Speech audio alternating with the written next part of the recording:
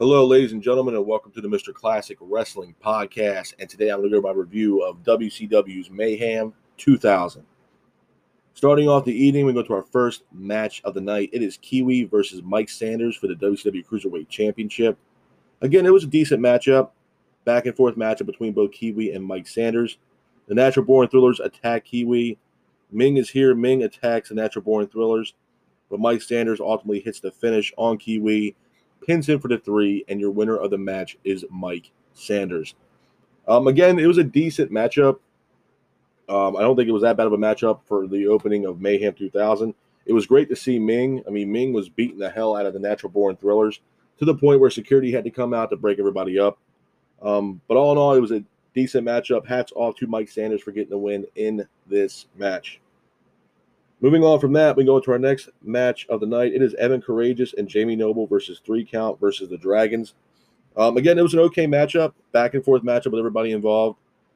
3 Count was keeping the pace of the match, with 3 Count ultimately hitting the finish, pin for the 3, and your winners of the match are 3 Count. Again, okay matchup. Hats off to 3 Count for getting the win in this match. Moving on from that, we go into our next match of the night. It is Jimmy Hart versus Mancow. To me, honestly, this match was awful. This was actually a rematch. It was a back-and-forth matchup with Mancow keeping the pace, but Mancow ultimately gets the win in this match.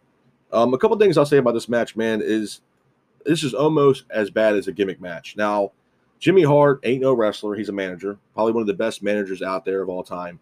Obviously, managing the likes of Hulk Hogan, and stuff like that. Great manager. Mancow, I don't really know personally a whole lot about Mancow, to be honest with you.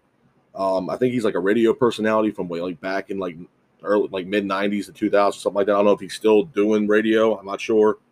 But WCW bringing these people in, man, and for them booking matches like this is just awful. And some people might say the same thing too. Like, what about when WCW brought in Dennis Rodman or Karl Malone or Jay Leno? Look, man, at that time, this was a time where the entire card was pretty good. And you can have one little, BS match, if you will, like bringing in a Jay Leno to go up against DDP or something with Hulk Hogan. Okay. This entire card for these pay-per-views from 2000, 2001 was complete shit, in my honest opinion. It was awful, man. Literally. And I mentioned this multiple times. The pay-per-views for WCW from 2000 2001, whoever was in charge there or booking these damn matches didn't give a damn about where WCW's direction was going or about the damn wrestlers. They didn't. Or they would select a few wrestlers that they actually liked on a personal level, and they would push the hell out of them, like a Jeff Jarrett, like a Scott Steiner, like a Booker T. Nobody else was getting pushed. Nobody. Those 3 guys, maybe Sid Vicious, were the catalysts that were pushing WCW into the toilet going into 2001. That was it. Every main event you've seen Scott Steiner or Booker T or Sid Vicious or Jeff Jarrett in the main event of these pay-per-views from 2000 leading into 2001. Mid-2000 to 2001, that's all we got. Those 4 guys were the pinnacle, if you will, in main eventing these pay-per-views when WCW was already in the toilet and someone was waiting to hit flush. Literally. Hot garbage. But hats off to Mancow for getting the win in this match. Moving on from that, we go into our next match of the night. It is Crowbar versus Big Vito versus Reno for the WCW Hardcore Championship. Again, it was an okay matchup, back and forth matchup with everybody involved. Reno was keeping the pace of the match, but Crowbar hits Reno with a chair shot, pins him for the 3, and your winner of the match is Crowbar. Again, the WCW Hardcore division, I have mentioned this a numerous amount of times, man. The Hardcore division for WCW was absolutely trash. I'm sorry. And honestly, yeah, it was great to see Terry Funk. It was great to see Terry Funk hold that belt on multiple occasions for WCW. That's great. The roster that they had and then put into these hardcore matches, what? Okay, I'll give Crowbar the benefit of the doubt. Crowbar actually wasn't that bad of a wrestler, and he fit the hardcore mold. Big Vito, no shot. Reno, no shot. Absolutely not, man. What the hell? You didn't even have hardcore wrestlers on your roster to fight for the Hardcore Championship. And when you did, you didn't use them. Where the hell was Raven? Hardcore wrestler, former ECW superstar. Bigelow had a couple matches. And then you have Norman Smiley coming in, holding this belt on multiple occasions. Norman Smiley. You look at Norman Smiley from WCW, there's nothing about Norman Smiley that speaks hardcore wrestler. Nothing. And to me, honestly, he wasn't that good of a wrestler. He just wasn't. Every time he was in a match, I don't know if it was his gimmick, but he would run away from the wrestler and go through a table on his own damn accord. It's like, what the hell are you doing? Lackadaisical booking. The hardcore division was never needed for WCW. The only reason why they brought that division into WCW and into the fold is because Vince McMahon and WWE at the time, or WWF, were utilizing the hardcore division by having the hardcore championship and actually having a guy who honestly was probably one of the pinnacle guys for hardcore wrestling, being Mick Foley, Mankind, Cactus Jack, whatever you guys want to call him. He was the first hardcore champion. And honestly, some of those hardcore matches were actually entertaining way more than what WCW was bringing to the table. WCW was too late with that hardcore division, man. They were just trying to mimic what WWE were doing and what ECW was doing. That's exactly what it was, man. It just did not pan out, in my honest opinion, for WCW. I thought the hardcore division was complete garbage for WCW, hands down. But hats off to Crowbar for getting the win in this match. Moving on from that, we go into our next match of the night. It is Rey Mysterio and Billy Kidman versus Chronic and Alex Wright. Again, it was an okay matchup, back and forth matchup between both teams.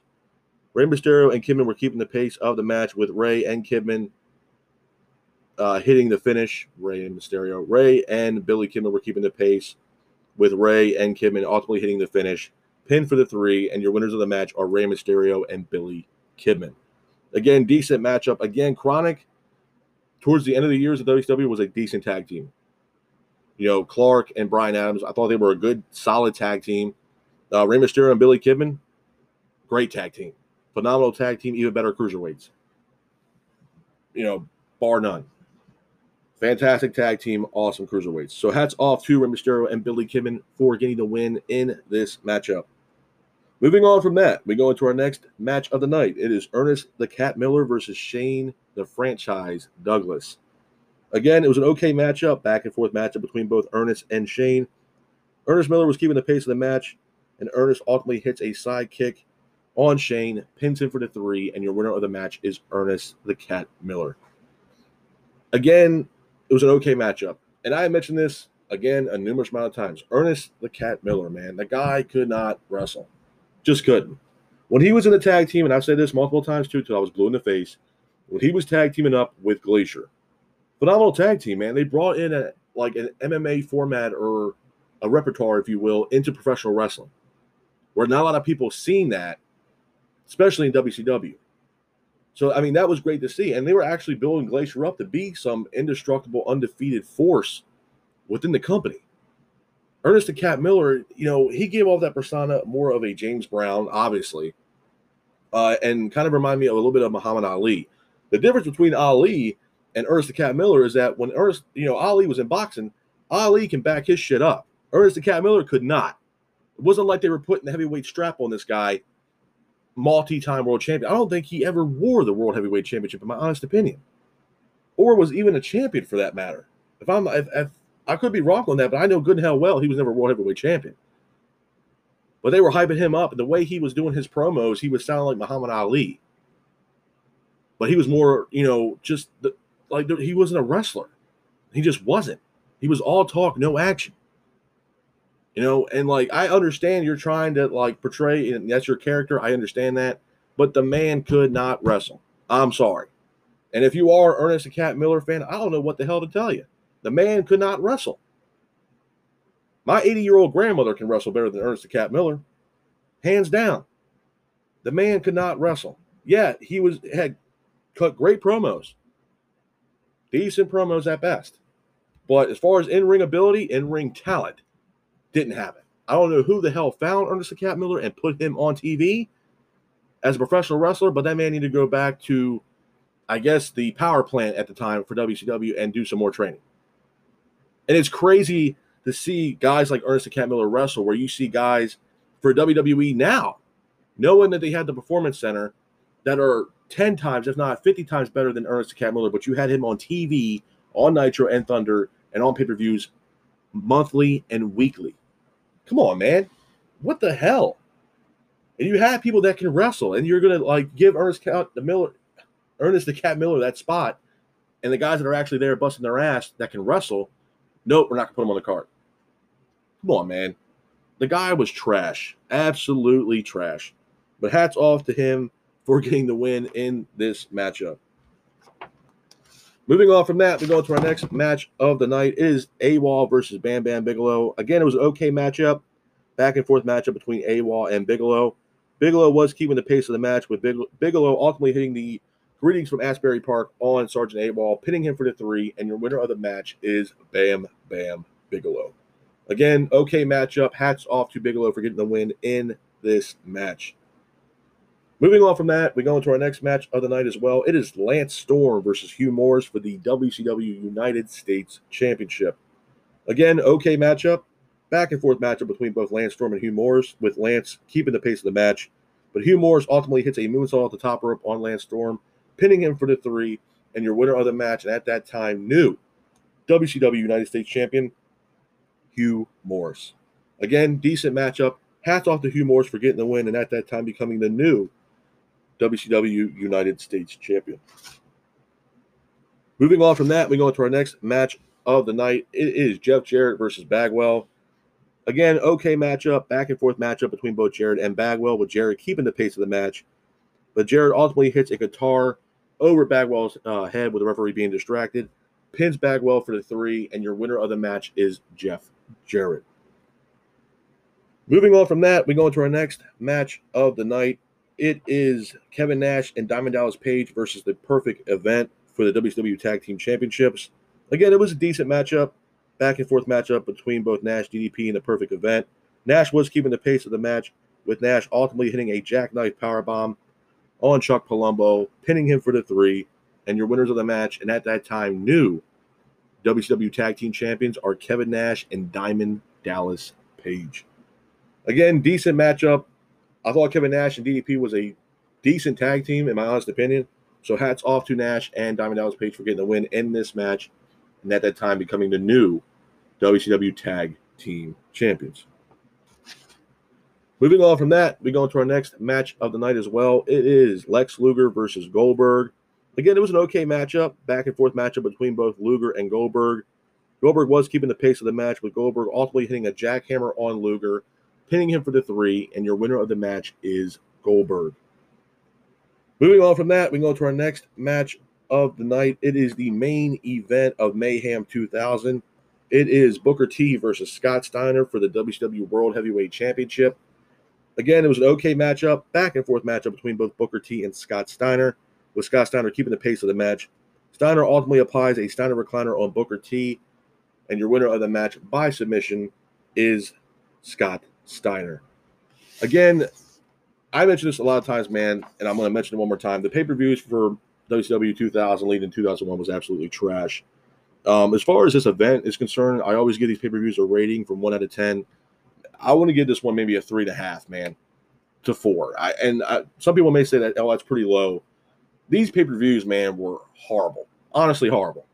And like I stated in my last show that I did, the main event of this pay-per-view was literally Booker T versus Scott Steiner again for the WCW World Heavyweight Championship. They couldn't give us anything else besides these two guys main eventing multiple shows. Why can't we get somebody else? Obviously, the narrative was that we're going to push Jarrett or Booker T throughout mid to late 2000 going into 2001. Wasn't needed, man. It's rinse and repeat. But as far as this show, I had to give it maybe a 3.5, almost 4 at best, man. But this is my review of WCW's Mayhem 2000. I hope you guys are out there staying safe. Be careful, and remember, stay classic. Peace.